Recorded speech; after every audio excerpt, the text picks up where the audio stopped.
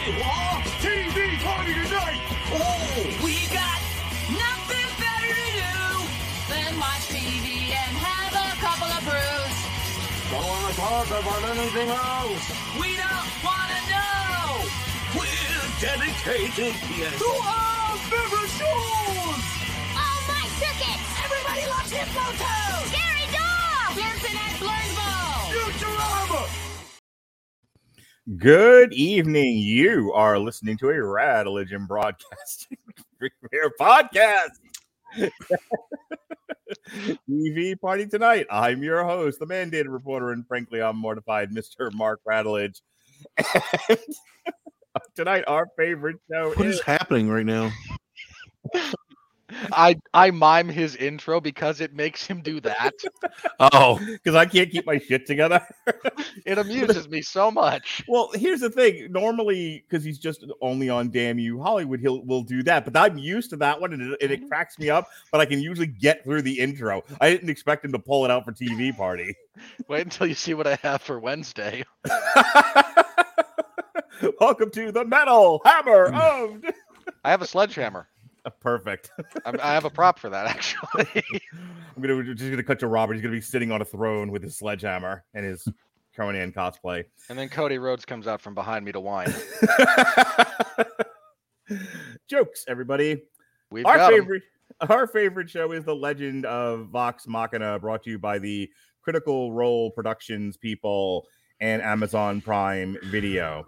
The Legend of Vox Machina is an animated fantasy show that started streaming on January 28th of 2022.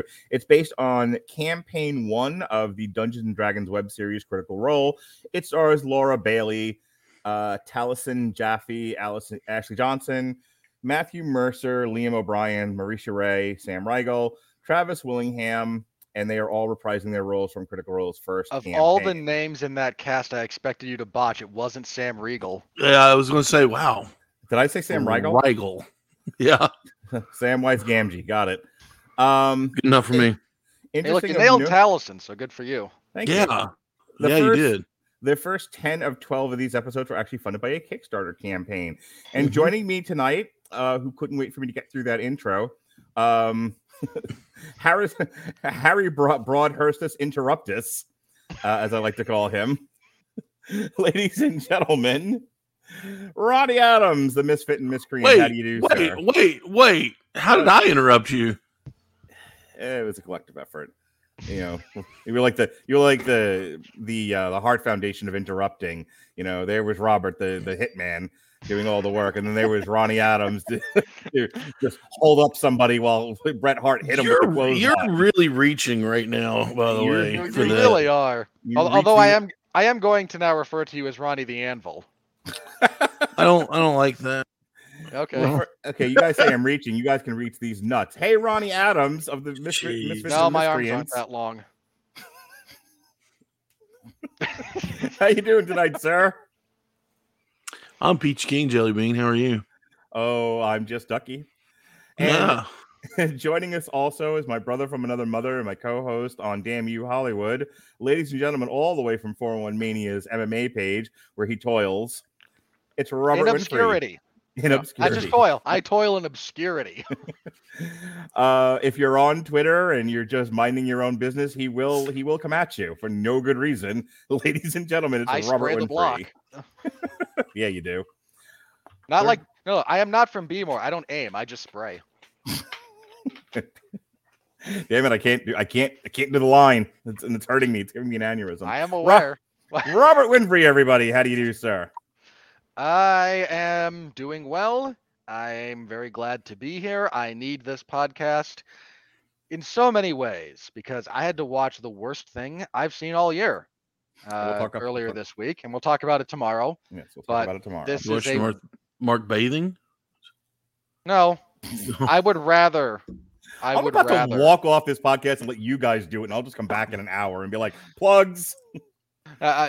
Again, it's for the movie review podcast, but watch The Worst Thing Ever, and I have been recharging my creative. Yeah. My creative batteries have needed a serious recharge after that, so this will help, and I'm glad to be here. Ronnie Adams, The misfit and miscreant, the dungeon master, if you will. So a ways back, we've talked about this before, but it bears repeating to get into the story. You were like, hey, I'd like to dabble in podcasting again. I'm like, great, here's 20 shows I need you for. I took them all. Here are 20 shows that no one else wants to do. No. Here's 20 shows. 19 of them I took from Sean and Alexis. So never mind. Yeah. Touche, sir. And I'm going to need you to split these with Jason. He wants to do more shows too. That's what really happened. Oh no! Hey, that's Cloud. Anyway, and so after all of that, you said, I've been doing all of these shows that I don't want to do for you. Is it possible maybe we can get one that I'd like to do? And I was like, if you insist. I didn't realize this was the Ronnie Adams and Broadcasting Network. So. That's because every time I ask to be on a show, you're like, oh, no, this person has it. Oh, no, this person that. Oh, somebody breathed it into existence, so they already called it. So I'm just like, well, okay. I can't help it. Jason called shows for this year last June. That's not my fault. 2 Junes ago. Yeah. But he called them for 2021, but when they all got moved back. Yeah. So anyway, you came to me and you were like, hey, I before I go on vacation, I want to do this fantasy show called The Legend of Vox Machina. And I was like, sure, I don't even know what this is. And he was like, okay, let me tell you what this is and why it's important to me. So I'm going to let you talk about that, Ronnie. Why are we here tonight and why were you insistent we do this show? So I've loved tabletop gaming for a long time, and I love Dungeons and Dragons. And within the past 5 years, I started DMing again. I say past 5, but it's been about 3 years. I actually I DM'd all through the pandemic. We switched online, stuff like that. I guess it's closer to 4 or 5 now. Yeah.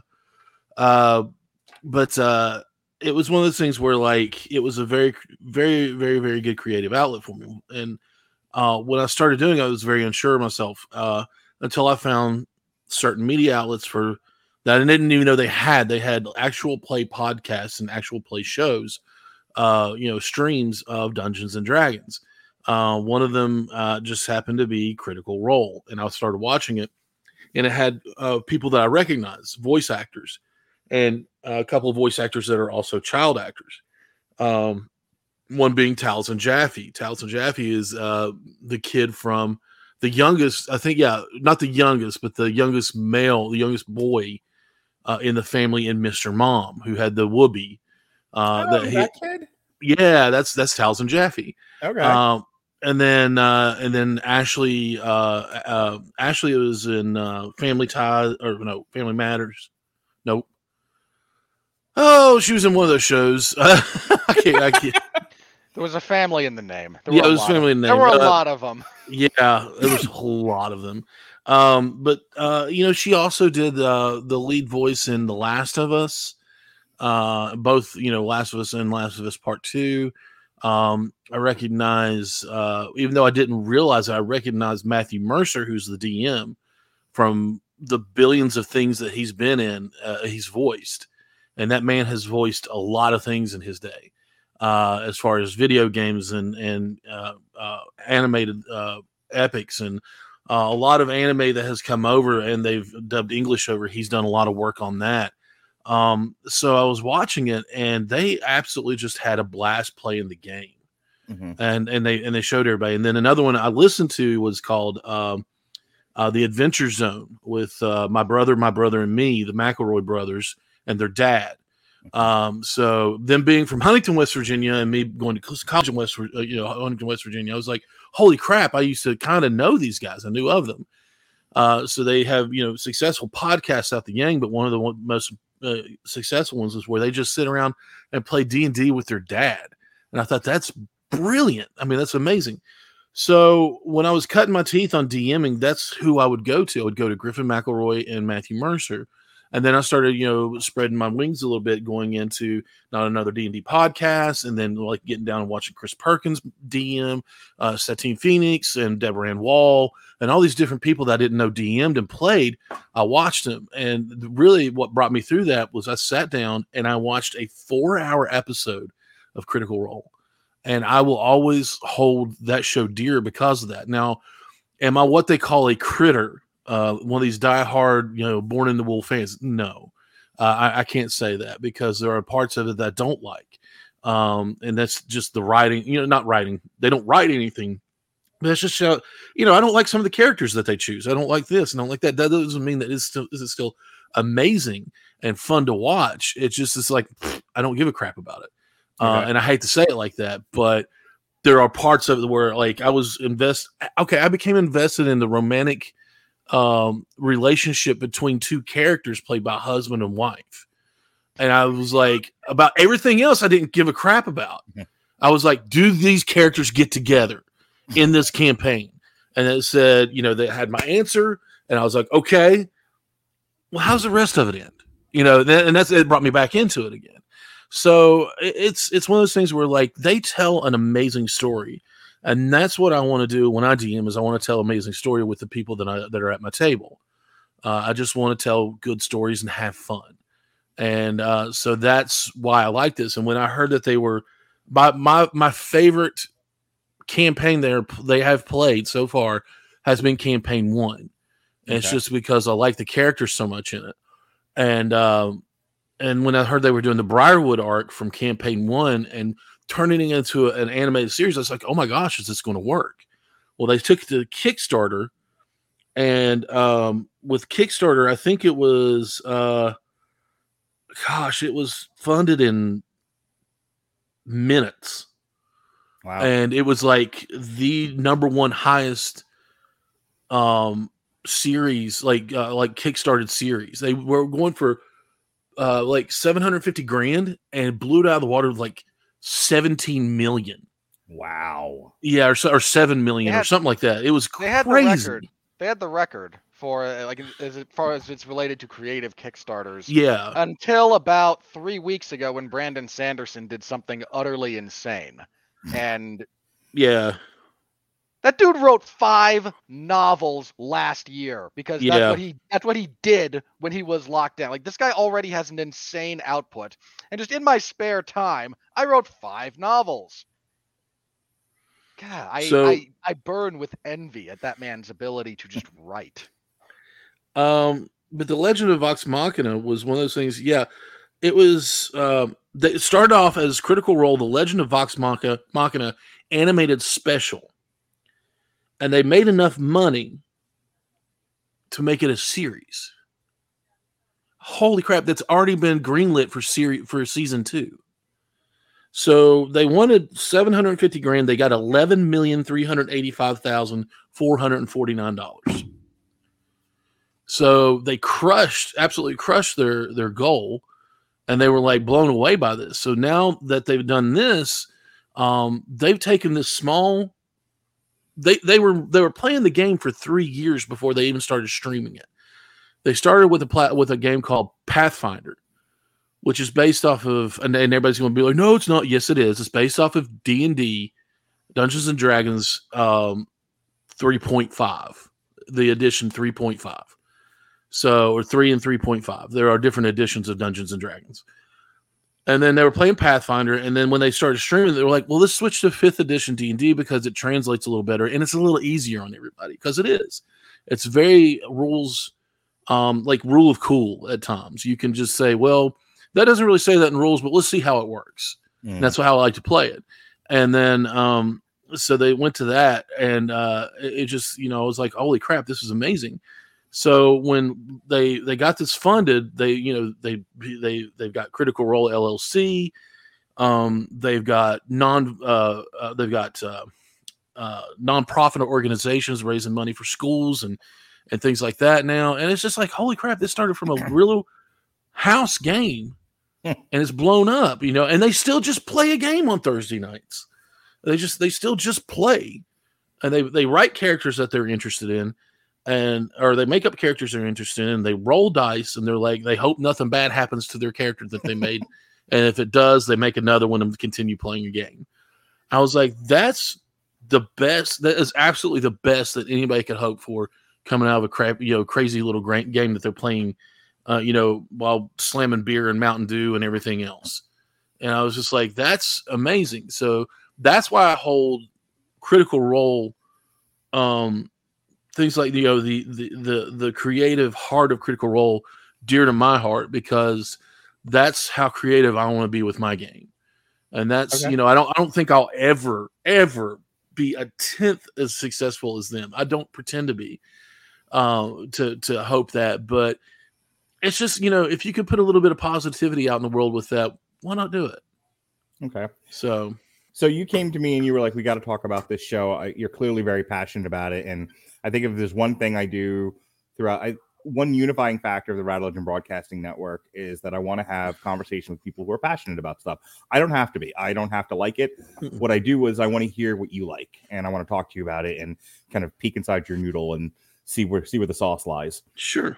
Speaking of people's noodles and sauces, once I had said, I think I put it out on Twitter that we were going to be doing The Legend of Vox Machina when I came back from my vacation. Robert Winfrey, who volunteered to moderate a debate between Pat and I over The Amazing Spider-Man 2 and has been hostage in my basement ever since. That was the candy in the back of the van. Yep. And I said, hey, that was a fun conversation. Robert, you want to talk about Maleficent? And he went, wait, what now? And then, 8 years later, here we are, still doing Damn You Hollywood against his will. Grab him by the top of the head, pull him in the van. Said to me, now listen here, Mac. I've never asked you for nothing, see? But I'm coming on this podcast, see? And you can't stop me. This is all I've ever wanted out of life. Your Cagney is awful. It's not great. I wasn't. Also, just to correct the record, I didn't say I never ask you for anything, because that's not true. I said I rarely ask you for anything. It's true. But so I did want to be on this show. Yeah, you were clearly passionate about this too, and you were like, listen, normally I don't horn in on your other shows if not directly invited or asked or anything, but I really want to do this. So, Robert, give me just a couple of minutes on what inspired you to tackle me on Twitter and like Tigger and demand to be here tonight. Okay. We all know I'm Eeyore. Let's set that aside. We all know it. With a tack in your ass. Full of sawdust, and my tail keeps falling off. I wanted to be on this show mostly because of, believe it or not, I wanted to get your take on this.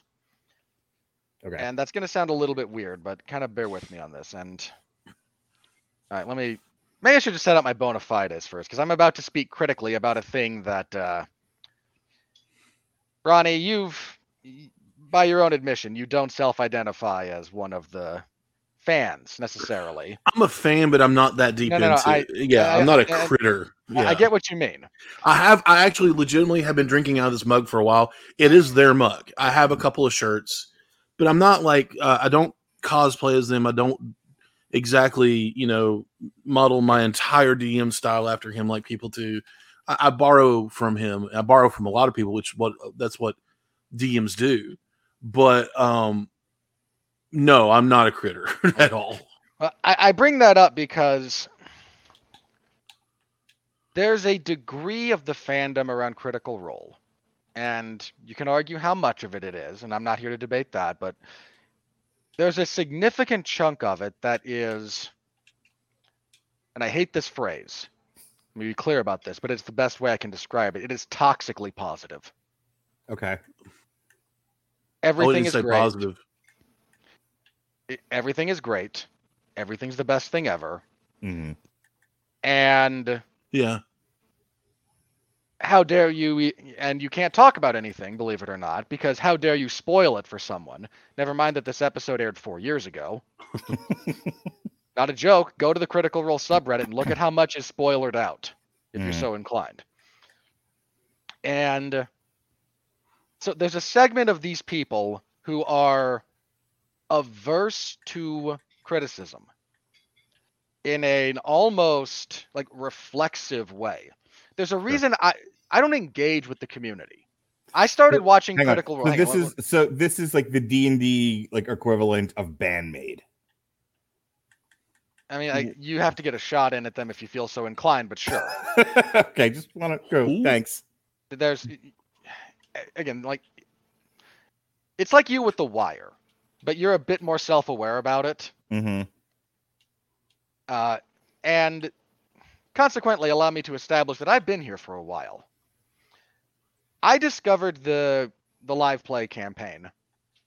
I forget the year. This would have been 6-ish years ago. My first live episode was right around the time Percy died. Now, lest you believe that I'm spoiling anything, let me remind you this is a D&D campaign. At the time that we meet all these characters, death is an inconvenience, not a permanence. That's very true. And every one of those characters in Campaign 1 dies at least once. Now, whether it sticks or not, wait and see. Watch if you're so inclined. But that's around episode 60 to 70, somewhere in that range. I forget exactly which one it was, but that was my first live show. Was when I caught up, and that was when I started watching live. And I've pretty much been there ever since. Mm-hmm. So, little under 50% of Campaign 1 live, all of Campaign 2, all of Campaign 3 to date. So, I've been here for a while. So, I'm about to speak critically about this, and just want you all to know I am not some Johnny-come-lately here to dump all over your favorite thing. I've been here. That'll be positive tomorrow. and negative. I'm not dumping on anyone's favorite thing tomorrow. That is no one's favorite thing, and don't you dare insinuate otherwise. Okay. All right. So the long and the short of that is, I wanted to be here because I had concerns. Like when they announced they were going to do the show, they were going to do an animated adaptation, and it took me a while to figure out what my issue was. Like, why other people are losing their minds. You know, why am I not? And I figured it out. And it's not terribly relevant to the discussion here, but in order to really kind of hammer home whether or not I was correct about it, whether or not I felt right about it, I needed to talk with someone who watched the animated show who had never seen the campaign. Oh, that's me. It's my role tonight, other than directing traffic. And mostly because, like, if you've seen the campaign and then you watch the animated show, of course you get everything you're supposed to get. All of the in-jokes, all of the references, they all make sense. But how well does it stand on its own, absent knowledge of the source material, so to speak? And that was a bit of a concern I had. And again, I can't hit myself in the head and forget it.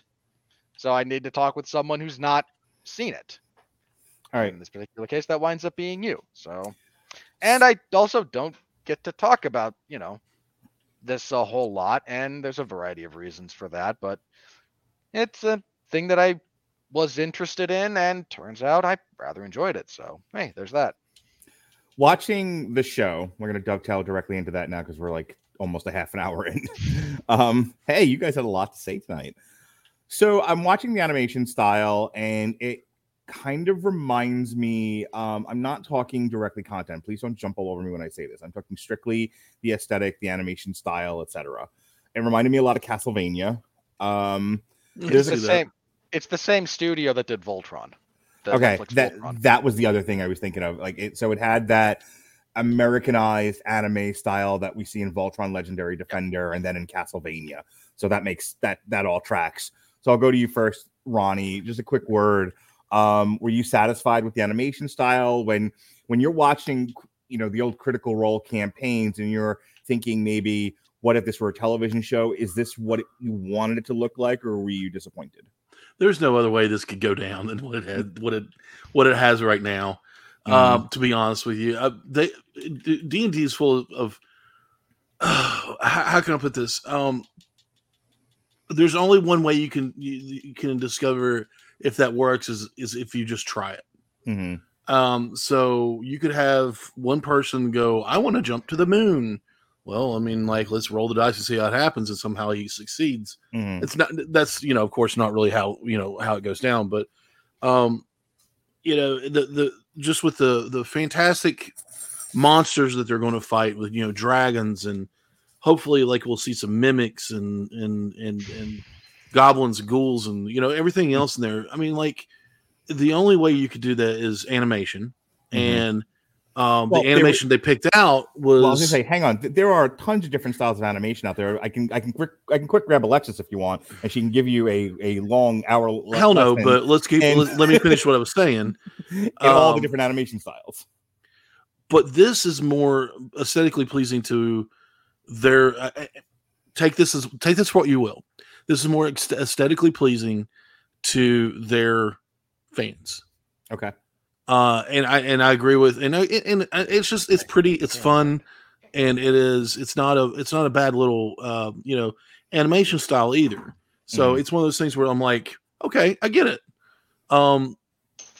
Let's go for it. I mean, I wasn't disappointed in it. I mean, I think it was like, if they did it in the essence of like they did She-Ra, the new She-Ra, I would have been completely disappointed. I'd been like, what are y'all doing? You've ruined everything.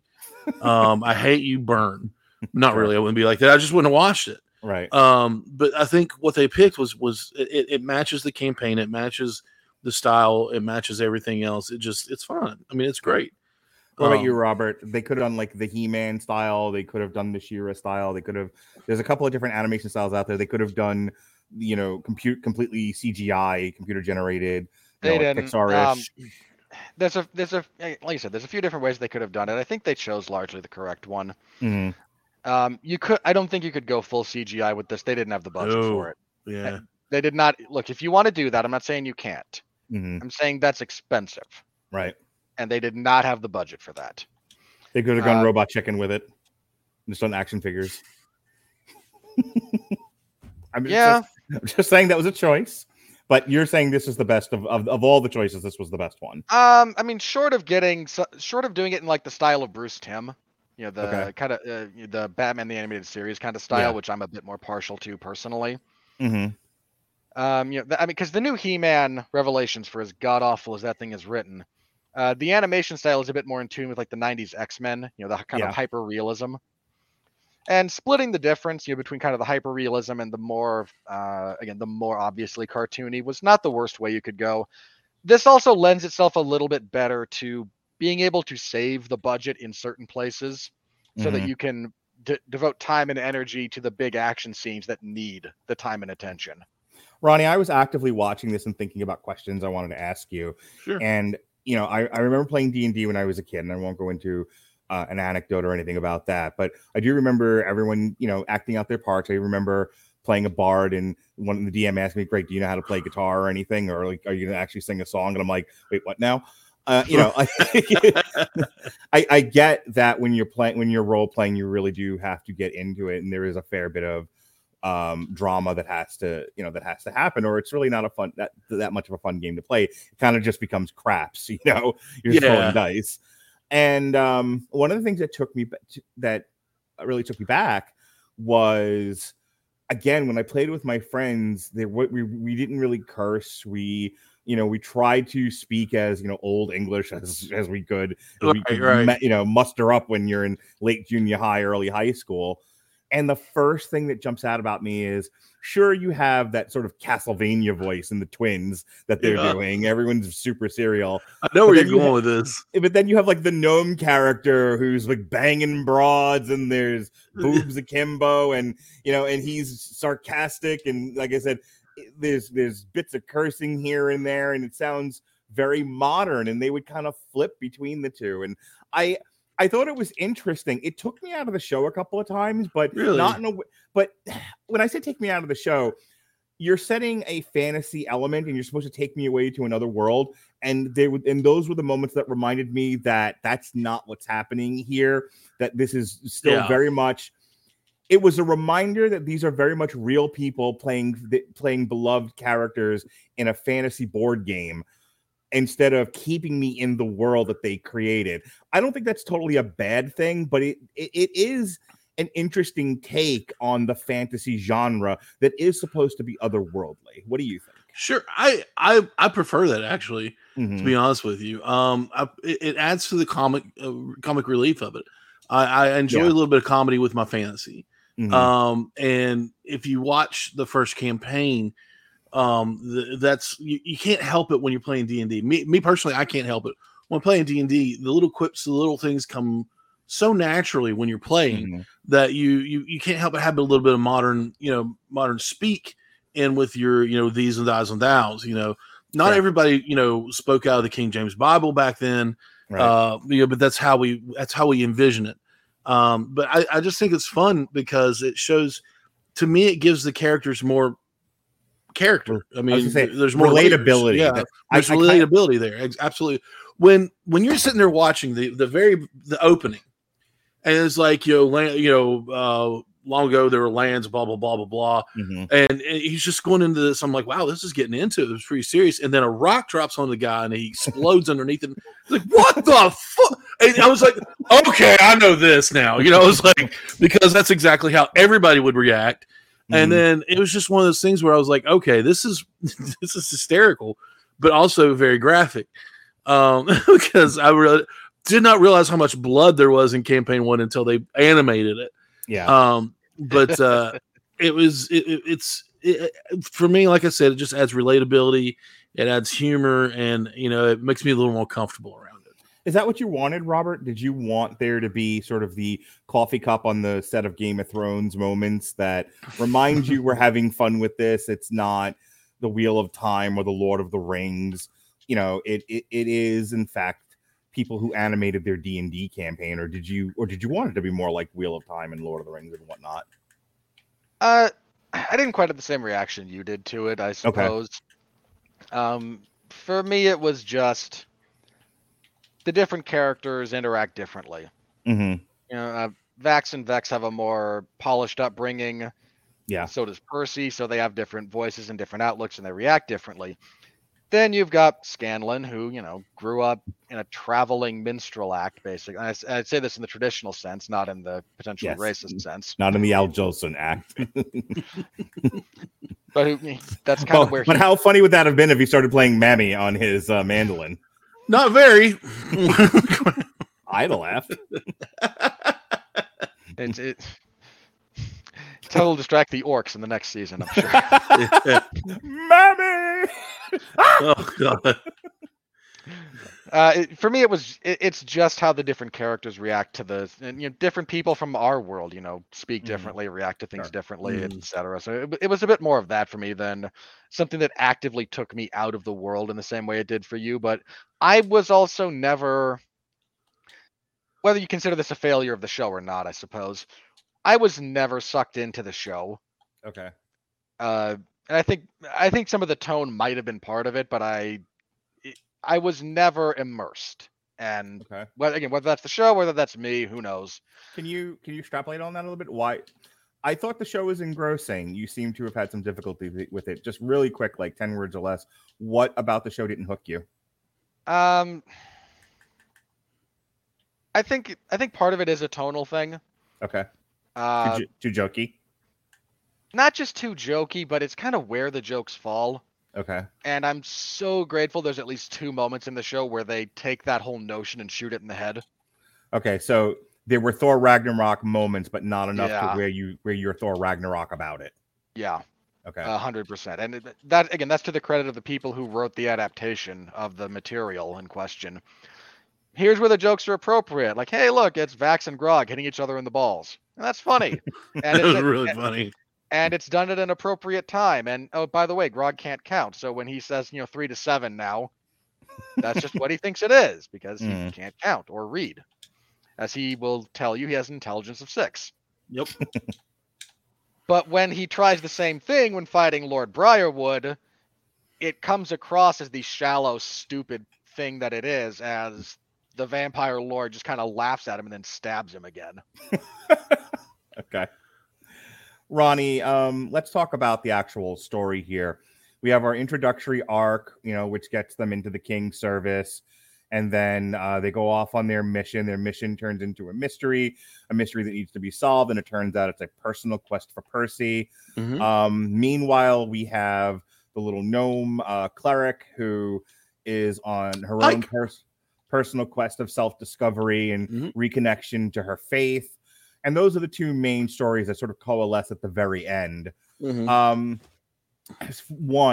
is that right on with what the actual campaign was? Did they do any sort of creative licensing with it, or was it pretty much right out of the There's always going to be some creative licensing with it, but very small. Ashley Johnson, as an actor, was actually on a show. I can't remember what it's called. Huh? Blind Spot. So she would have to be absent from the show from the game a lot. Okay. So they did send her on a bit of a personal, realization quest. She's the Claire character. Mm-hmm. Okay. She plays Pike. And then on the rare occasion she could get back. Yeah, she could Skype in. So that's where the astral projection thing comes from. Is Matt she'd say, "Hey, I can make the game tonight," and Matt would have to go, "Okay, how can I justify this when you're literally on another continent and ocean away?" Well, sure, you're close to your god, and your god sends you over here. Well, I mean, okay, can we talk about that for a second? That's not how astral projection and that I've ever. Okay, I hate. Hang on. I hate when the rest of the world does what I'm about to do, but I can't help it right now, and I have to be that nerd. But everything I know about the fictional thing that is astral projection in the fictional stories I've read about it in, it never works that way. You're still like translucent and ethereal, not physical. If I may. You may. Astral projection doesn't work like that in their world either. I think that this is one of those things where I imagine some other character will tell them what it actually is at some point in the future. Because astral projection in the game is actually a 9th level spell, and you project your character into the astral sea, which is a different plane of existence, and that's a whole other thing. They call it that. That's not what it is. Mm-hmm. Or he's the DM, so it happens. Right. Look, I'm okay. This is only an issue of language. I get it. I'm okay with God said it's cool. Yeah. I'm just saying, words matter. Please continue, right. Ronnie. I get it. So anyway, so out of the people that are in the campaigns, mm-hmm. In this campaign, my favorite characters that they wrote are Grog. Sure. Because Grog is smarter than what you think, and he's a very passionate character. And he's played that way by Travis Willingham. Percy is another one, mainly because I just like to see the straight guy in the comedy duo, or the buttoned up refined person get a little dirty every once in a while. Mm-hmm. And when they turn into a badass, that's really cool for me. I like that, and that's what he does. They call him actually in the campaign when they were playing it. They called him No Mercy Percy because he would just pop people in the head for whatever. And the gunslinger class in this was created by Matt Mercer, and I love it. I love that class. That really threw me for a loop, Ronnie, because I vaguely remember what the classes in D&D are when I played. So, it's a subclass of a fighter. Whatever the edition was in the late in the late 80s, early 90s is the one I was playing, and I was like, and so when he pulls a gun out, when he pulls like an old 6-shooter out, I'm like, I don't remember that in D&D because that's what I would have picked. Like, y'all can fuck with swords, I'm gonna get a gun. If you want the backstory on that, like when they invited Taliesin to play. Because Taliesin was there for the first game. This whole thing started as a one-shot for Liam O'Brien's birthday that Sam Riegel arranged. Okay. And they all just loved doing it. Gotcha. And Taliesin was there for the first game because he's close with Matt and Marisha. Okay. And when he decided he was going to, when they started making it more of a weekly thing, he didn't like the character he was playing. He wanted to play something that was interesting. And Pathfinder does have a gunslinger class. Okay. So when they ported it over, Matt just created a subclass for the fighters and if you watch the first several episodes of the campaign, that is very much trial and error. There's a version of it out on the DM's layer right now if you want to get it. Mm-hmm.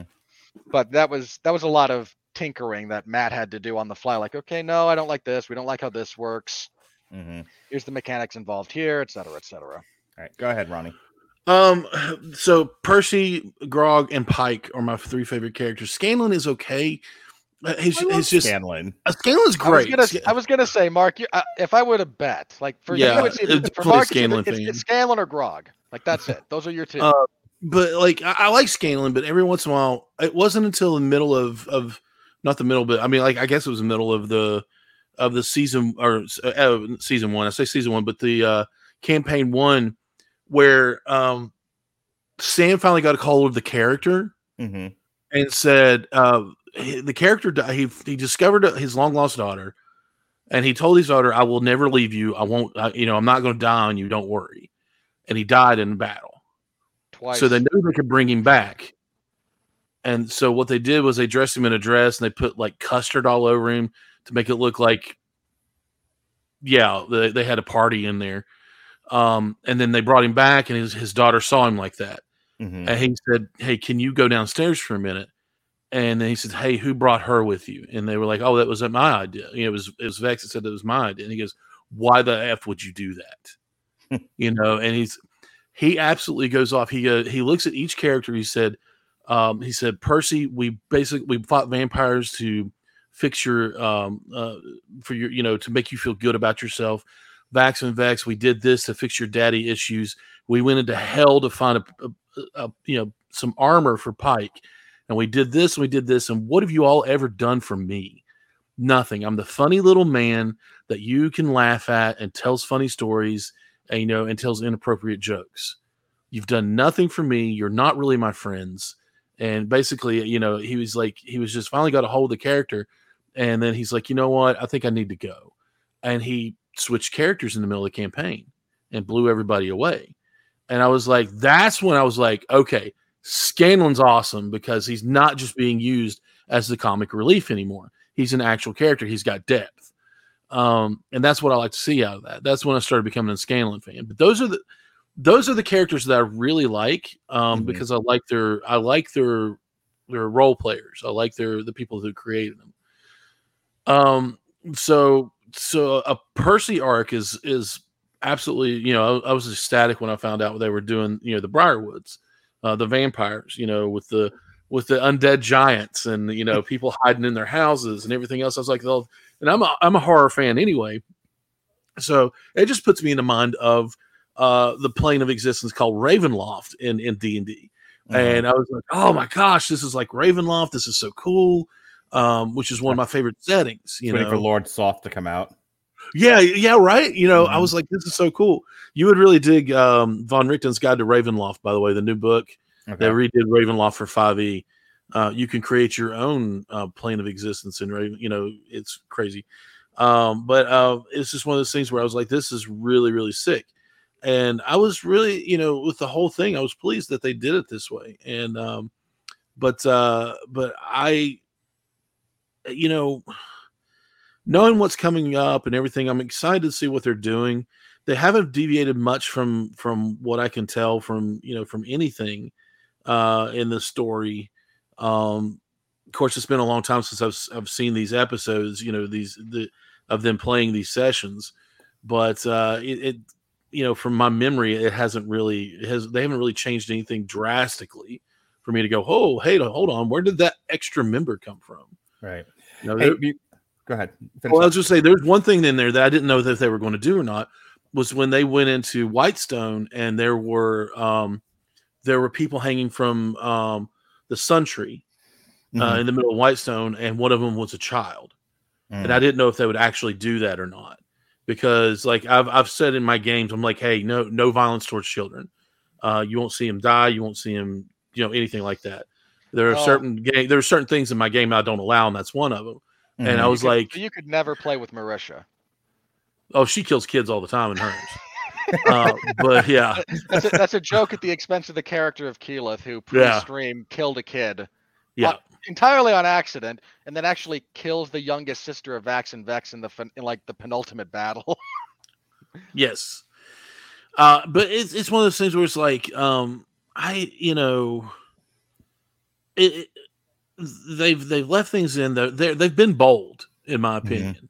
They've been really bold in this, and I've enjoyed every minute of that I've watched of it. All right.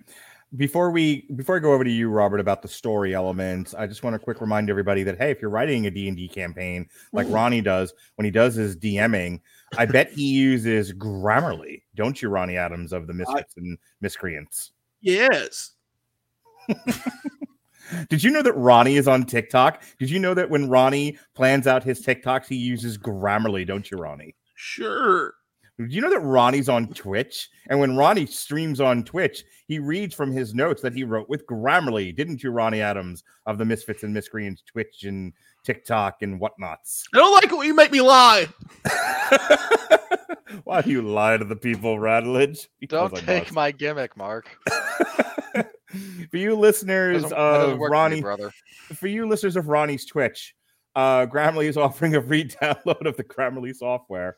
Grammarly's AI-powered products help people communicate more effectively, like Ronnie Adams does. He'll show you how. Grammarly helps write mistake-free on Gmail, Facebook, Twitter, LinkedIn, and nearly anywhere else you write on the web. Grammarly corrects hundreds of grammar, punctuation, and spelling mistakes while also catching contextual errors, improving your vocabulary, and suggesting style improvements. It will even help you roll a new character when you kill yours. It'll help you write their backstory, if nothing else. When you kill yours 20 minutes into your very, very first campaign in high school and make Mike Mastermaker really mad at you. To download, hi Mike. That was too specific. To download Grammarly today, go to getgrammarly.com/W2M Network. Again, that's getgrammarly.com/W2M Network to download Grammarly for free.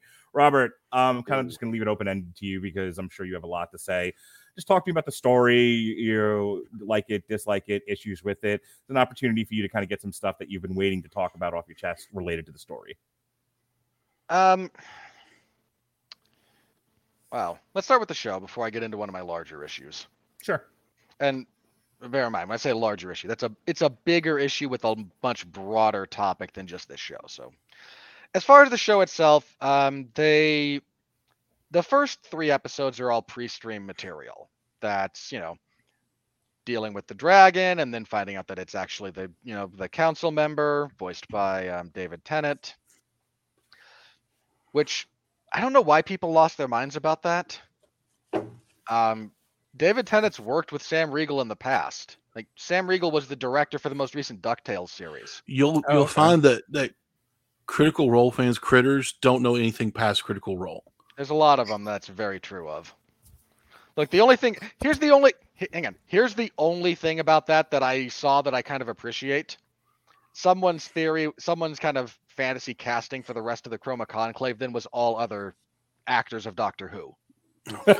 all the people who played the Doctor. I hate Doctor Who. Somehow, I think that will be the most controversial opinion expressed tonight, not mine. So, thank you. And I will gladly say it again. I don't even watch Doctor Who. This is one of those rare corners of fandom that I'm like, I don't know what you're all getting excited about. Anyway, neither here nor there. That was all pre-stream stuff. Some of those first 3 episodes didn't quite work for me. I felt like they rocketed through things that should have had more progression. Okay. Are you basing that on what you know to be true, or what you feel like the story needed more? The story needed more room to breathe. Just because this is more about the story. Okay, that's much more about the story than it is about you skipped over X interaction between an NPC and another thing, and then Matt no. This is not me going that deep into it. And again, that's all pre-stream. So you're talking purely film craft. Yeah. You blitzed through a bunch of stuff there in terms of character progression and narrative progression and character decision making, that you leapfrogged a bunch of stuff because of time constraints, narrative constraints, and frankly, what stuff you have access to as far as licensing goes. The entire first arc of the campaign, if you watch it live, the first 2 arcs are an adventure in the Underdark and then a brief trip to Matt's in-world equivalent of Jerusalem. Now, you can't do that stuff on this show for a very specific reason. There are things in Dungeons and Dragons that are not copywritten by Wizards of the Coast. You can't copyright a dragon. You can't like the elves, orcs. Like, these are all things that you can't hold a copyright to. Here are some things that you can, and Wizards has. The Underdark, Mind Flayers, Beholders. These are things that you will never see anywhere outside of approved Wizards material because they own them. Mm-hmm. Same thing with your Pantheon of Gods. This is why all of the gods in this campaign set in the adaptation are referred to by their titles, not their names. You have the Everlight rather than Sarenrae because Paizo, which owns 3.5, which owns Pathfinder, owns Sarenrae. In fact, when Matt did a campaign setting guide for 5e, he had to change the name of that deity. He's not Pelor, he's the Dawnfather, because again, Pelor is Greyhawk, I think. So Pelor is owned by Wizards of the Coast. He's the Whispered One, he's not Vecna, because Vecna is owned by Wizards of the Coast. So I think he'll become Vecna, though. I doubt it. Vecna's a specific named character that is copywritten.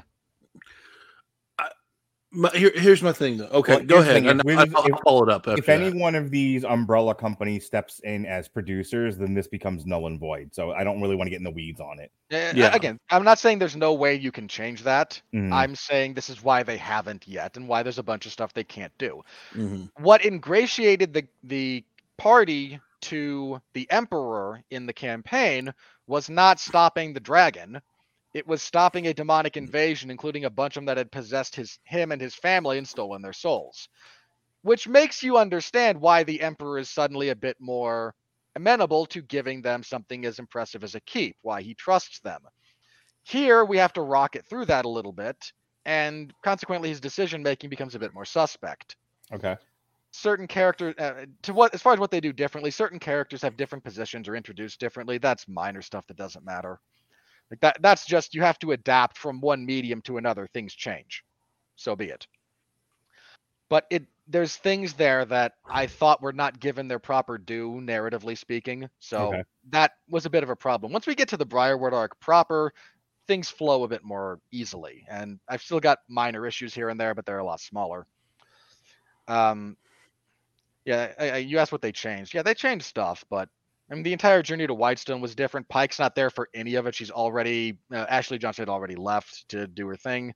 They completely wrote out one of the characters, which is understandable given the baggage that player and that character have. So, gonna leave that alone. Yeah, I kind of left that out because it doesn't really matter at this point. They changed things aesthetically they changed it to be more aesthetically pleasing. I can understand why they rocket through the first 2 episodes with the dragon, mainly because you could make that an entire season.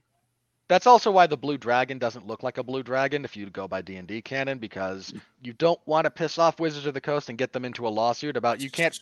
So help me God, I thought it was a robot. The way they animated it.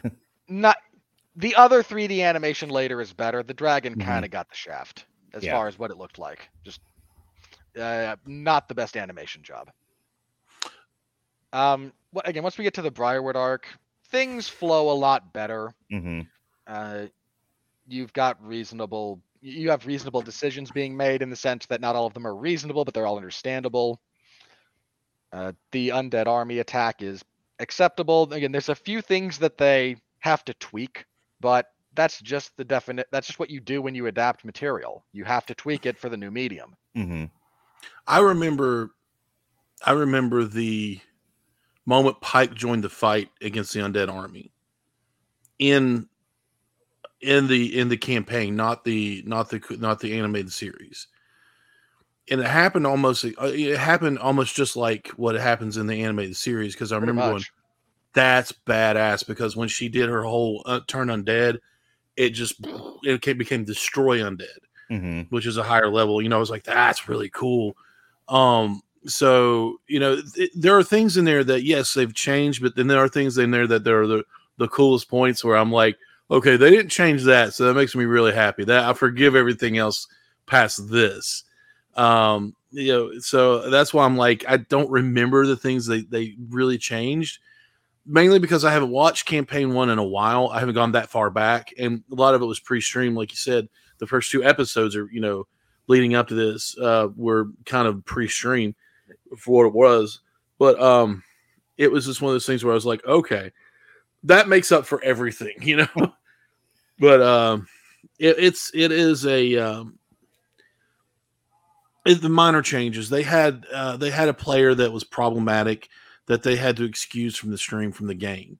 Another voice actor who got into a lot of trouble and lied about a lot of things and did a lot of things that were inexcusable at the time, and they told him, go get help.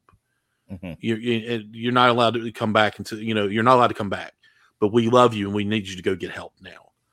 And so, all right, Robert, go ahead and take the rest of the time, just a few more minutes with whatever other points you had, because I do want to talk about some of the character relationships, and then I think we're going to close up. So go ahead. As far as adaptation goes, which is kind of how I have to approach this in some respects. Mm-hmm. One of my big concerns about this was I thought about it. I had some concerns about the entire notion of turning the campaign into an animated show.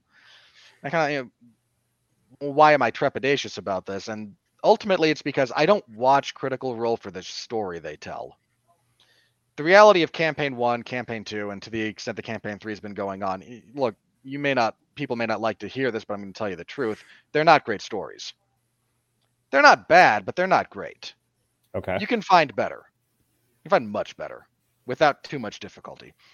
The magic for me is not the story. It's the game. It's a bunch of people having fun. It's the chaos that comes with the game. It's hanging on dice rolls. Again, it is the magic of the game, not the story itself, because the story itself is whatever. Mm-hmm. You have characters that are a bit more fleshed out than you would find in other places. Again, this will vary depending on story, but most D&D games are relatively poor stories when you look at them from a purely narrative perspective. There are dozens of hanging threads. Things loop back on themselves. There are dead ends to nowhere. And that's because it's not meant to be a story, it's meant to be a game. And there are plenty of things that go into gameplay that make for poor stories if you're looking at them as stories. Now, you tell a great story at a D&D table, and you should. But I'm of the opinion, and this is where I am probably in the minority about this opinion, but you tell stories when you play D&D to facilitate the gameplay, not vice versa. And there's a movement in the entire hobby that is the opposite, that feels the opposite. And that's fine. Play how you want to play, do what you want to do. This is my opinion about that. And consequently, when you take all of that... Hang on one second. You're haruffing, Ronnie. 10 words. Why are you haruffing? It seemed like let him finish. Okay. Again, just to be abundantly clear about what I just said. Everything that... You should tell a good story when you play the game. If that's what you and your table want to do, you absolutely should. Make rich characters that you like playing, have a world that you guys want to play in, have a DM that's engaged in all of this and willing to work with you. All of that is great. It's what makes the game so good. But if all you want to do is tell a story, write a book. If all you want to do is act with your friends, join an improv group. If you want to play a game, D&D is a game.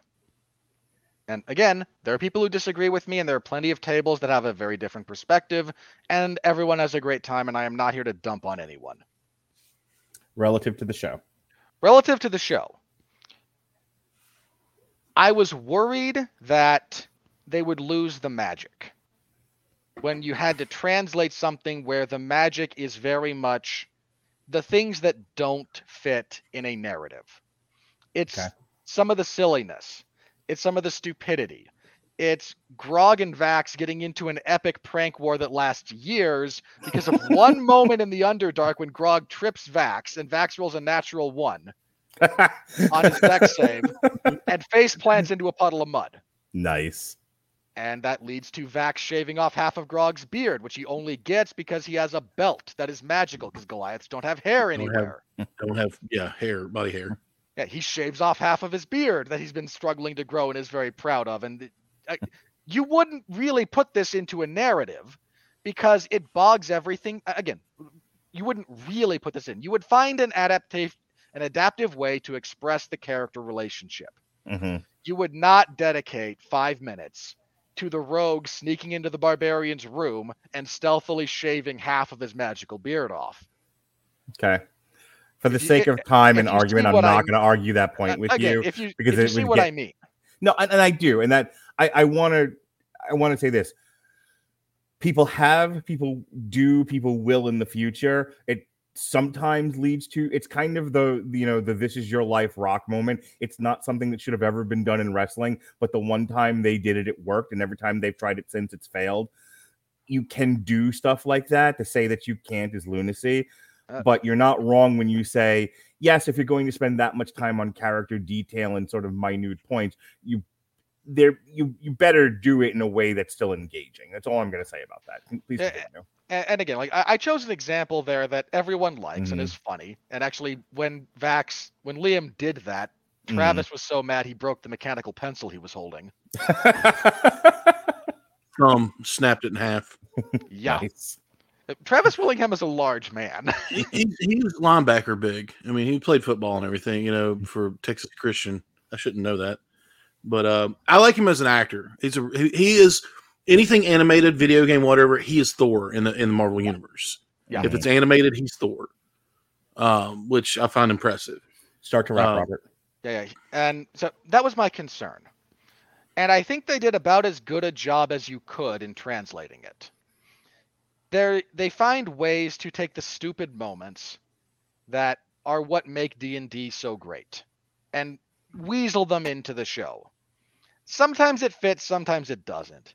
There's a bit when they're looting the Blue Dragon's hoard and Scanlan finds a troll dick.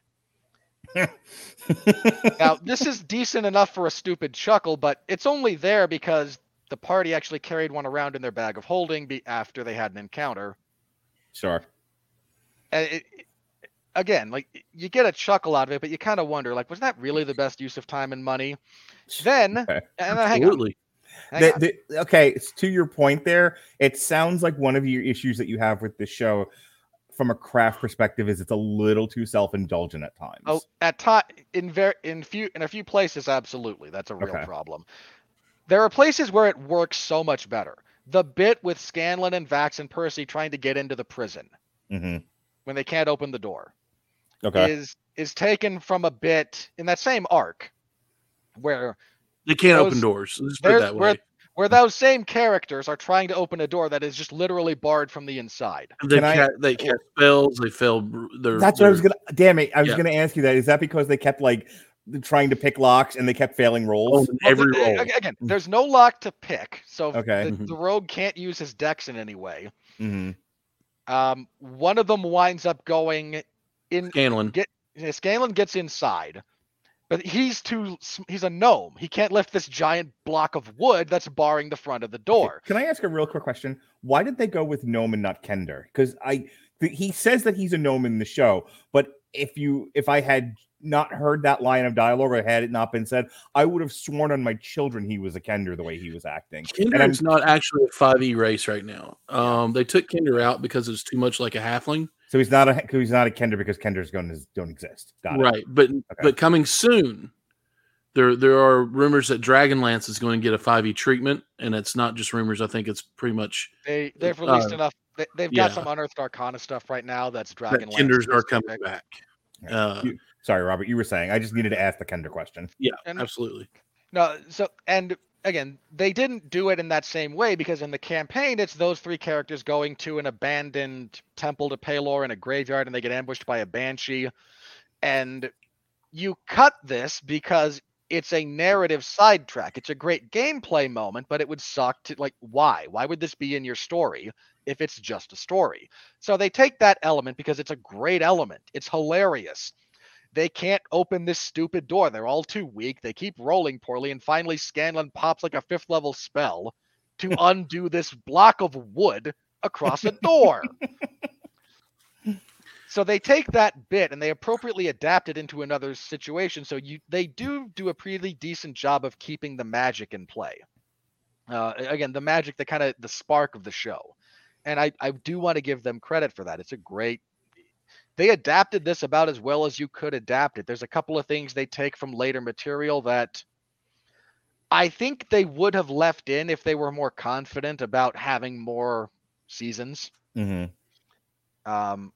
One line in particular that Percy delivers here is it's out of place, and it feels out of place.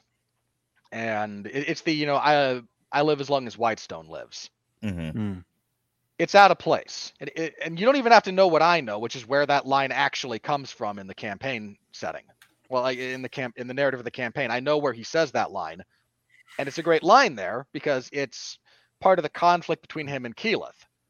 They're having a debate about the nature of civilization and whether or not a city has any value. And Percy's standpoint is civilization is what we leave behind. It is part of us. It's worth fighting for. And Keyleth is kind of like, no, a city is pointless. It's just the only thing that matters is the people. And Percy's point is Whitestone matters. And I might be just a small human who's barely going to live to be 100 if I live that long at all, given that we're fighting dragons. But part of who I am and part of what I have left behind in this world lives so long as my legacy is here. And it's a relevant point. It's a valid point. And again, it goes to that conflict. Here, it's kind of thrown in because it's a cool Percy line, and it doesn't quite fit the moment. There's other great Percy lines that do. I mean, that bit when he tells Professor Anders, yours is the face I saw when murder entered my heart, is a straight line from the campaign. Taliesin said that in character right before he killed that character. Dropped some amazing lines, like in character in the middle of the campaign, that makes you think and this is all ad lib. Yeah. Okay. He's just a good actor. He's just this is what happens when you. This is what happens when you get professional actors who are all trained in improv and theater and the dramatic arts and whatnot. Yeah, he also they loves do that great characters. stuff. He loves, like in campaign 2, he plays a character. Oh gosh, Molly Mock. Which one? Molly Mock. Yeah, Tea Leaf, and Molly Mock is this. Help me out. What race is he in that? He's a tiefling. Tiefling. He was a tiefling who was very flamboyant and just loved him. He was playing another homebrew class called a Blood Hunter. He had 2 swords which he juggled. He was kind of like a circus folk, kind of deal. And his character ends up dying. And he actually was sitting there.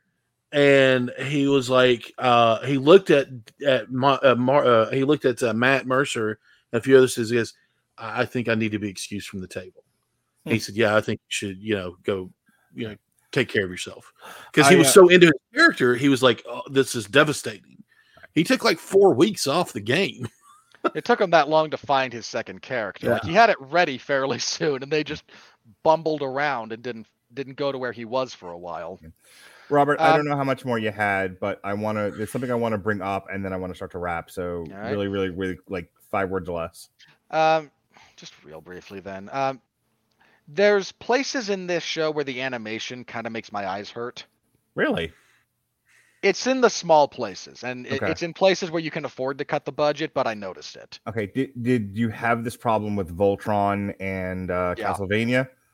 Yeah, okay, it's this style of animation kind of falling apart at times. It's not so much a stylistic choice as it is it's kind of a budgetary and time constraint. Okay. Like, the places where the animation really matters, they go all out. The fights are all brilliant. They're all great to watch. They do great stuff with the 3D camera. Like, the big beautiful stuff is big and beautiful. It's more in a few small places where there's characters that just move. Mm-hmm. With like nothing but like they almost like jump frames. Like there's places where that stuff kind of where those corners kind of had to be cut, I guess. And it's small, and I think you have to be me to notice it, but I did notice it, so I do have to mention it. Again, the lion's share of the show is very, very nice to look at. The final, their confrontation with Orthax has some absolutely gorgeous artwork attached to it. In particular, that was great. So we talked about how, obviously, because, big sex pervert, I like Scanlan. I think he's hilarious. But the other character who is my favorite character is not Grog, though I do find him rather amusing. No, my other favorite character in this is Marisha Ray, who plays Kalith of the Heir of Ashari. I thought she was great from the moment you meet her and she's barfing beer to she has this really, really great hero's arc where she learns to use her power and she's able to save the team and all of that. She has a really nice, and this is what I wanted to just quick touch on. She has a really nice love story with Vax. And it's so I wouldn't get too attached to that. So much of the Hollywood love story is overwrought and hackneyed and shoehorned into many places. Like, why is this, it's something that like pitch meetings and why are these two people attracted to each other? Well, they're both attractive people, so... Right. Yeah, because they're the male and female leads in the movie, that's why. And this felt natural, but it felt natural in a very like high school, like awkward, we're shy boys and girls kind of a way. Like, you expected one of them to turn to the other and go, "So do you like stuff?" Yeah.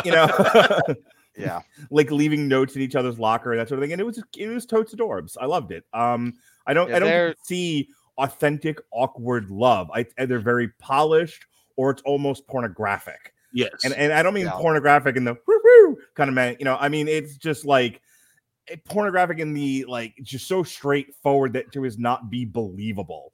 Like to the lowest common it is denominator. Don't you understand? It's entirely believable that I can pay for this pizza by delaying you for 30 minutes. I'm not okay. I will say this. I think he does well. He's a good actor. He's a good role player. He's a good, game player. I'm not a big Liam O'Brien fan who plays Vax, because I feel like his character's Vax. Caleb Widogast. Again, he kept reminding me of one of the lead characters from Castlevania. That's all I heard every time he talked. Because he plays the same character in every game that he plays. Mm-hmm. Oh, that is a wild mischaracterization. No, it's not, because he plays the exact same emo, getting my feelings boy every time he plays a character. And that's hold on. Vax is a whiny emo. That's absolutely so is true. Caleb. Caleb is a character. Hold on. Caleb is a profoundly traumatized character. There's a wild difference between Vax sulking about, well, I'm a half-elf and my daddy didn't love me enough and wah. Well, I mean, Caleb, like your dad... my mind was messed with. Hold on. If you can do that, I can too. Hold on. Right. Hold on. So you're saying that a father turning you away after your mother dying and saying, I don't love you, get out of here, is not traumatic either? That's not what happened. It kind of is. That's how you can see it. Allow me to. Here's what happened. So anyway, what I was trying to say was I'm not a big fan of his role play in his characters in that sense. But when he gets with Keyleth, that's when I'm like, okay, I dig this character a little more because it's cutesy. It's like you said, it's very high, junior high. It's very, it's one of those things where like I enjoy that. But not to be the political moderator here, but Robert, like 1 minute to do what you were trying to say before you guys started talking over each other, and then I got to move this on. Okay, very briefly.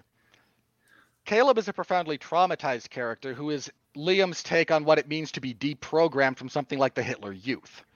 His mind was messed with, literally, because there are spells that do that, and he was convinced to kill his own parents for being disloyal to the Empire. He killed his own parents, and then the memory charm was broken, and he realized the horrible thing that he had done. And it's him trying to put himself back together. Again, Vax is kind of whiny. Okay. Caleb is profoundly traumatized. Can I weigh in here as the mental health person? Trauma is trauma. There are levels, though. There are, there is the I saw the Holocaust upfront trauma, and then there's the my parents were emotionally neglectful trauma. They're both traumas, two different levels, and that's all I'm going to say about that. I think that settles the discussion here. And the other thing is related to the chronology. Mm-hmm. Their father did not turn them away after their mother died. Their father picked them up when they were teenagers to give them exposure to their elven heritage. Father's elf, mother was human. They were in Singorn, the elven capital. They ran away from that after a bit. And when they got back to their home, it had been attacked by a dragon. It's actually, we're going to find this out. It was destroyed by Thordak, who's the big red dragon who's about to destroy Yaman as this particular episode ends. And they never went back. Like, their father was a bit cold and distant to them as a parent, but he didn't say, "Oh, I'm sorry, your mother died, get out." Well, no, but it's just not like he went, actively after they, left again looking for them. He's always cold and distant from them, like he didn't love them.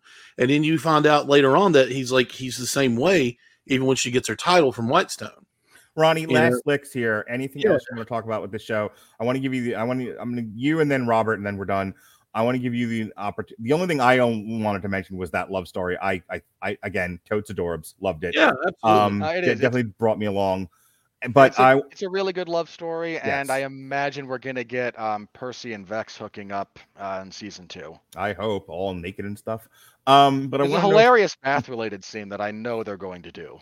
What I want to know from you, Ronnie, is what haven't we talked about that you want to make sure that we do before we end? This is last licks. I think we're going to. This is speculation on my part. I think we're going to get more of a. We're going to get more D&D stuff. I really, at least I hope so. Mainly because if you look hard, there's the Gilmore, the character that owns the shop that they go to that backs flirts with, nonstop. There is actually the lost sandal of Gygax. So Gary Gygax's sandal is encased in glass and is passed around convention to convention to convention. It's actually going to be at GaryCon, where I'm going tomorrow, in Wisconsin. So it's going around different places. And if you look, it is animated, is drawn into Gilmore's shop. and you just see a sandal in a glass case. That's the lost sandal of Gygax. So there's a lot of things that are happening in there that make me, but you see like Scanlan's hand is actually Bigby's hand. Can't call it Bigby's hand because it's Wizard of the Coast. It's, but now that the Explorer's Guide to Wildmount and different, the other book, I can't remember. It's in the other room. I'm not going to go get it right now. Now that these books, do you mean the most recent one or the one before that? The most recent one. The one before that had nothing to do with Call of the Netherdeep. Yeah, Call of the Netherdeep. The Tal'Dorei one had nothing to do with Wizards of the Coast. It was put out by a different publishing company. But actually, I have Explorer's Guide to Wildmount right here. I was reading it the other day just because these are Wizards of the Coast. Yeah, that one was done in conjunction with them. It's an official campaign setting. Yeah, Critical Role is now D&D canon.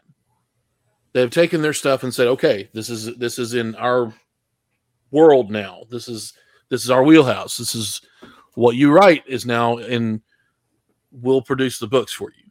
So I'm hoping we'll get more D&D stuff in the next season, because I think they started working on this before this was even start.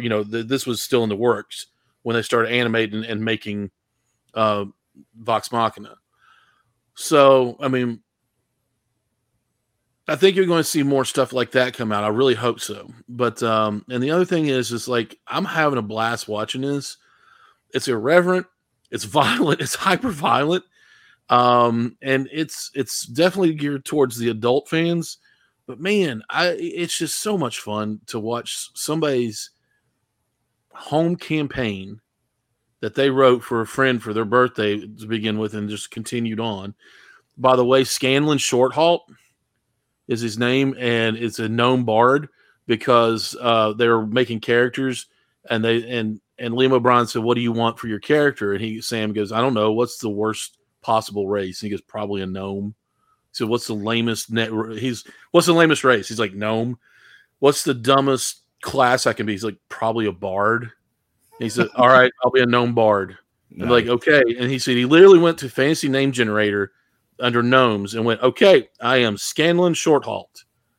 And he said I created the most generic character I could and fell in love with it.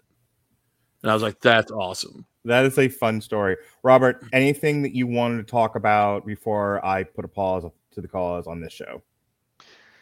Let's see.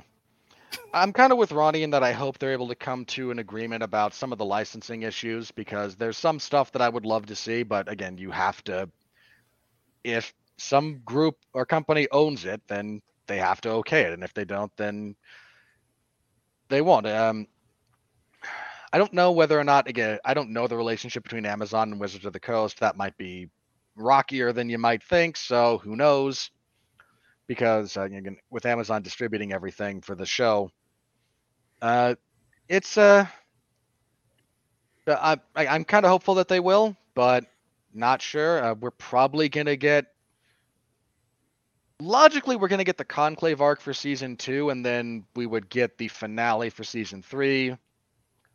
So it would just be a 3-season arc for all the campaign stuff from campaign 1, which is probably about right. I mean, you're still cutting down. Geez, there's 114 aired episodes. They are anywhere between 3 and 5 hours long. So you're cutting down a massive amount of material. But that's one of the benefits of the adaptation process, and one of the things I think that all of the people responsible for writing this are well aware of. They know how to pick and choose what they want to do. They know how to transpose stuff around to where it can fit better and whatnot. So I imagine we're going to get the Conclave next, which is kind of your classic high fantasy stuff. The Briarwood arc was very personal in that it was all driven by Percy's character. And for the record, that bit where Scanlan throws his gun into the pit of acid actually happened in the game. Mm-hmm. Taliesin Jaffe still pissed at Sam Riegel about that. Mm-hmm. That was an expensive weapon that he just destroyed. That's really funny. Hey, Ronnie. I know. Hey, Mark. I know that you're doing a whole bunch of DMing with different, groups, adults, kids, whatnot. What are you still doing, like Rime and the Ancient Frost Mariners or whatever it's called? Rhyme of the Frost Maiden. What the crap? Where did you? Those weren't even words. Half of them. No, Rhyme of the Ancient Mariner is a. Actually, I like that. It's an epic poem that Iron Maiden adapted into a song that I used with your D&D camp. Look, the point I'm trying to get to is, what kind of music are you playing for your D&D people these days? Well, here's the funny thing. We have had multiple. Answer me simply. Trying to do a plug. I know you're doing a plug. I was trying to help you do a plug, but if you want, it's simple. Oh, battle music. What else, Ronnie, were you trying to get across before Harrius interrupted you? I'm good, man. Oh, God damn it. Stop being petty. We've had several absences where we couldn't progress the story, so we've been playing other role-playing games. Like we played the Alien game, and we played Call of Cthulhu as well. Okay. So both of those, I had to do different genres of music. 1920s for Call of Cthulhu, and I did just your 70s space horror music for Alien, the Alien RPG. Where did you find this mood music for your Spotify? No, Amazon. Apple Music. Well, that's great, Ronnie. I bet you used the 30-day free trial that we're giving away to do all of that. I did. Terrific. And you too can be just like Ronnie and use a 30-day free trial of the Amazon Music Unlimited service to play all the music that you enjoy, whether it's 70s space music or 1920s ragtime, or maybe something a little bit more modern like Taylor Swift. Who doesn't love Taylor Swift? Robert Winfrey loves Taylor Swift. He'll tell you Mark, why do you lie to the people? There it is. Don't lie to the people about my musical tastes. Put it on a t-shirt, Mrs. Lasby. Get AmazonMusic.com/W2M Network is the link in the description of this podcast. Please click it and get yourself a free 30-day trial. Folks, that is it. That is our review of The Legend of Vox Machina. I guess we'll all reconvene again whenever they get season 2 out, if and when they ever do. It's been greenlit already. As soon as Amazon agreed to distribute season 1 and fund the last bit of the budget, they immediately said, "Sure, let's do season 2 as well." Yeah. So season 2 is going to determine whether or not there's a season 3. Well, my point being is that with these streaming shows now, they don't follow any kind of strict pattern. Like Green Eggs and Ham came out like 2 years ago, and we're only just getting season 2 now. Stuff goes away, comes back whenever they get around to it. Invincible. It's not like it used to be. Yeah, Invincible, same thing. So anyway, tomorrow night, myself and Robert will be reconvening yet again. And you get to see a lot of me this week, Mark. Yeah, this is Robert Winfrey week. I don't mind it. Robert, contrary to popular opinion, I actually like you and doing podcasts with you. Which is why I have such a low opinion of you. Cool, bro. Okay. Hang on. I am riffing on the old Groucho Marx bit. I understand. Choked to death. Okay, for those of you who don't know, the old Groucho Marx bit is I could never be a member of a club whose standards were so low as to permit me membership. As soon as you said it, I knew where you were getting at. All right. Anyway, Sourpuss will be joining me yet again for our regular Tuesday night gig. Damn you, Hollywood! But this is going to be normally we would do the one movie with the 3 segments, but this is 2 streaming movies, so we strike the money because there is no money. We will be looking at Turning Red, which came out on March 11th, and then Cheaper by the Dozen, the current bane of Robert's existence, which came out on March 18th. And we'll be joined by David Wright in theory, and also in theory, Alexis Pena.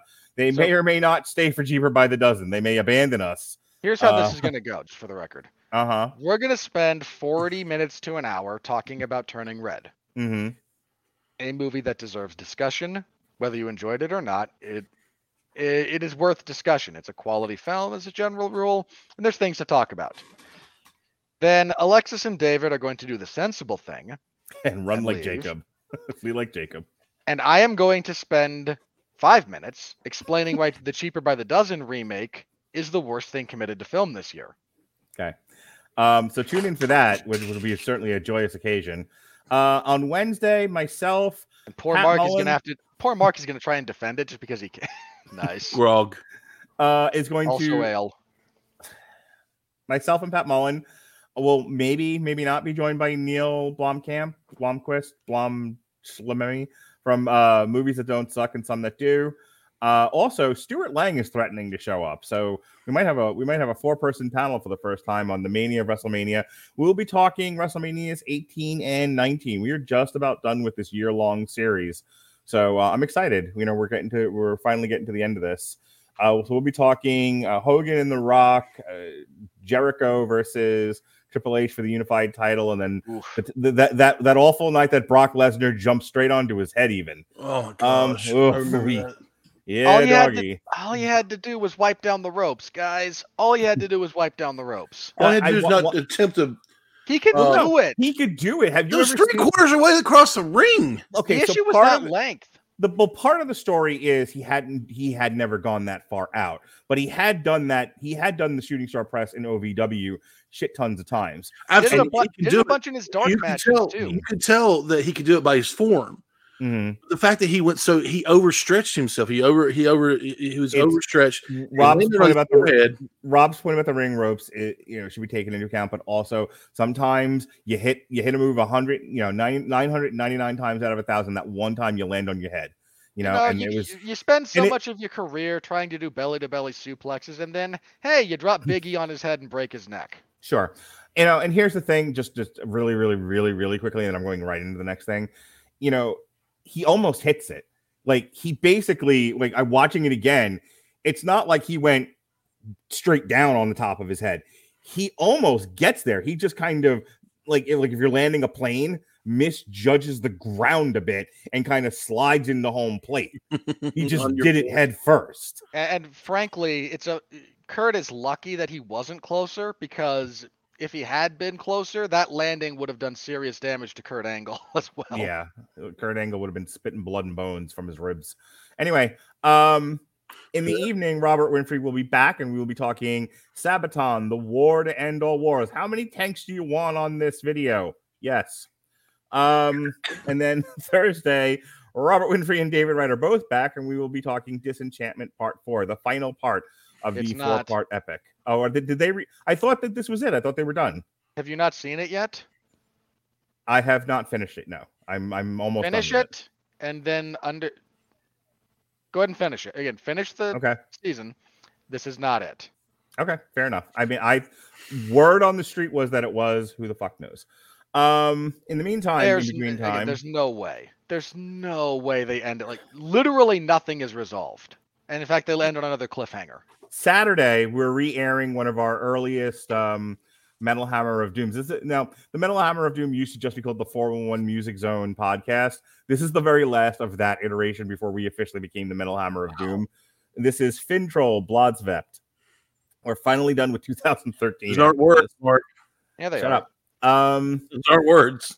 And then in the evening time on Top Rank Boxing on ESPN, myself and Dan Lasby will be doing an alternative commentary for Miguel Berchelt versus Jeremiah Nakathila. So check that out, even if you don't like the way I pronounce their names.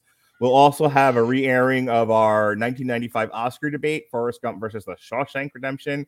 And hey, next week kicks off like all Morbius and wrestling, all the time Morbius and wrestling. We've got an Everybody Loves a Bad Guy for Vampires. She was a vampire. Again, ironically, much like when you had me do the Disney Villains Part 1 for Cruella, and there was no discussion of Cruella on that episode. Yep. Morbius is such a shit character. There was no discussion of Morbius in our discussion of vampires. It's tangential. Speaking of tangential, we'll have a source material for Morbius the Living Vampire on Monday. And then in the evening, myself and Jason Teasley, the Protocol Son, will be doing a triple feature of some new streaming movies that are currently out. There's Fresh on Hulu, The Atom Project on Netflix, and then No Exit back again to Hulu. We'll have an Everybody Loves a Bad Guy for everyone's favorite vampire, Dracula, that Robert did a few years ago. And then in the evening, we'll be back to do two more streaming movies. Yes, lots of streaming movies lately. There's nothing in the theater except Batman. We'll be doing Deep Water and Windfall. I believe those are both on Hulu, yes? Deep Water is Hulu. Windfall is Netflix. Okay. And then you and me. We'll have our trivia. We'll have our wrestling trivia show, kicking off our week-long coverage of all things wrestling related to WrestleMania. Alexis Hana stepped off of this one. She didn't want to do it because she didn't know anything about wrestling. So instead, my wife with the sultry voice stepped in. Oh yes, she was the Vanna White of this trivia show. All the boys loved her, as they do, and they've invited her back again because she did such a great job. So never mind, come for the wrestling, stay for my wife's sexy voice. She did a great job. I'm not going to say it. Probably for the best. I was going to make a joke you've made in the past. That's all I'm going to say. I mean, I've spoken to her before. Melissa's awesome.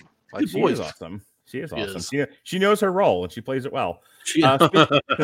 Speaking of knowing your role. Bearing in mind, this is a man who had her at one point do the slave shuffle into frame to give him alcohol while we were doing a film review. She knew what she was getting when she married me. Anyway, in the evening time, we'll be doing a Metal Hammer of Doom review of Randy Savage, Be a Man. Yes, the Randy Savage rap album. It's fantastic. Thursday, Thursday, we'll be doing the Four Kings of Boxing, Chapter 9, Hagler versus Leonard. Finally, Marvin Hagler finally gets his just desserts against Sugar Ray. Yeah, except no good Nick. Yeah, well, we'll see what happens. Friday night, April 1st. I know what happens. Shut up! Friday night, April 1st, Bill Yankovic of That Wrestling Show, in my ever-growing attempt to try to get new people into the network, we'll be doing a live stream of the Ring of Honor Supercard of Honor featuring FTR versus the Briscoes and Bandito versus Jonathan Gresham. So check that out. Our live streams are always so much fun.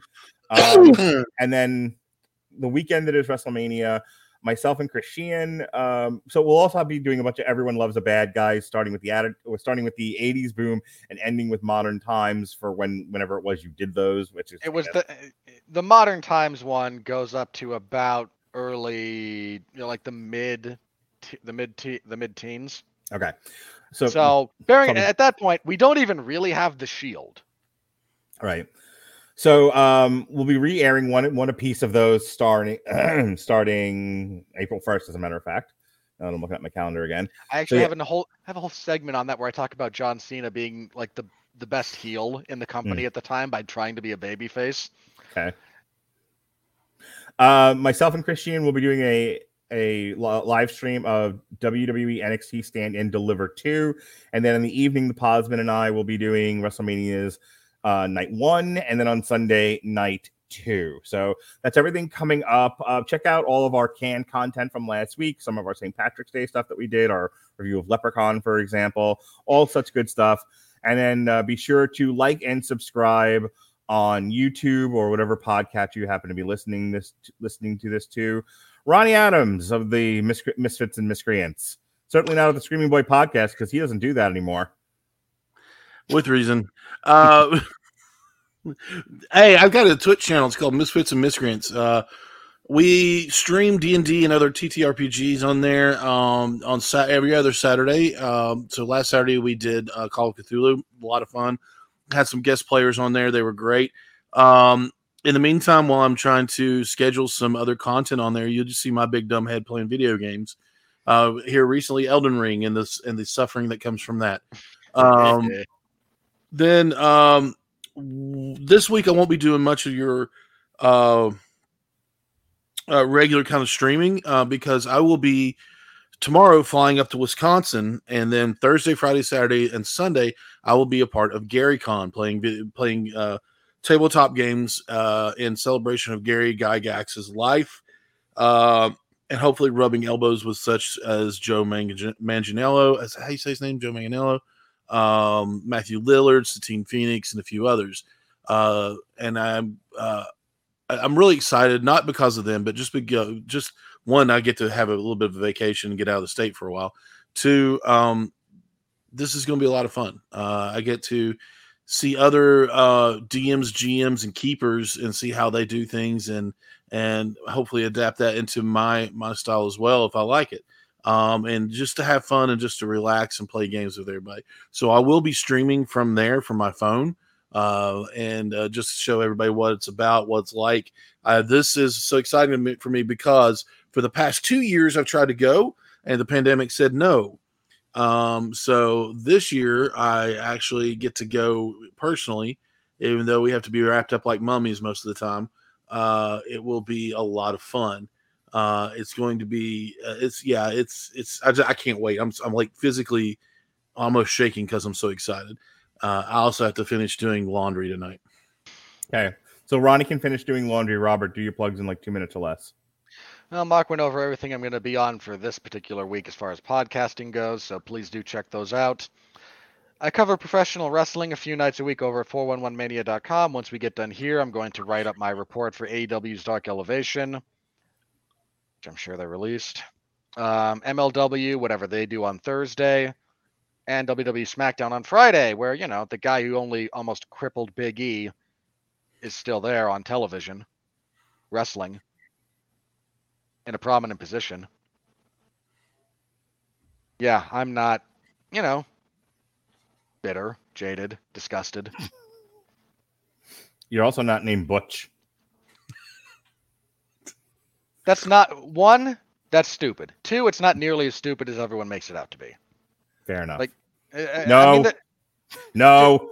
I'll be quick. As an exercise, for all of you complaining about Pete Dunne's name change, if you can't let him be Pete Dunne, give me a better name than Butch. And don't just say anything other than Butch. You do it. You pitch a name for Pete Dunne that has to work. Okay. And finish your plugs.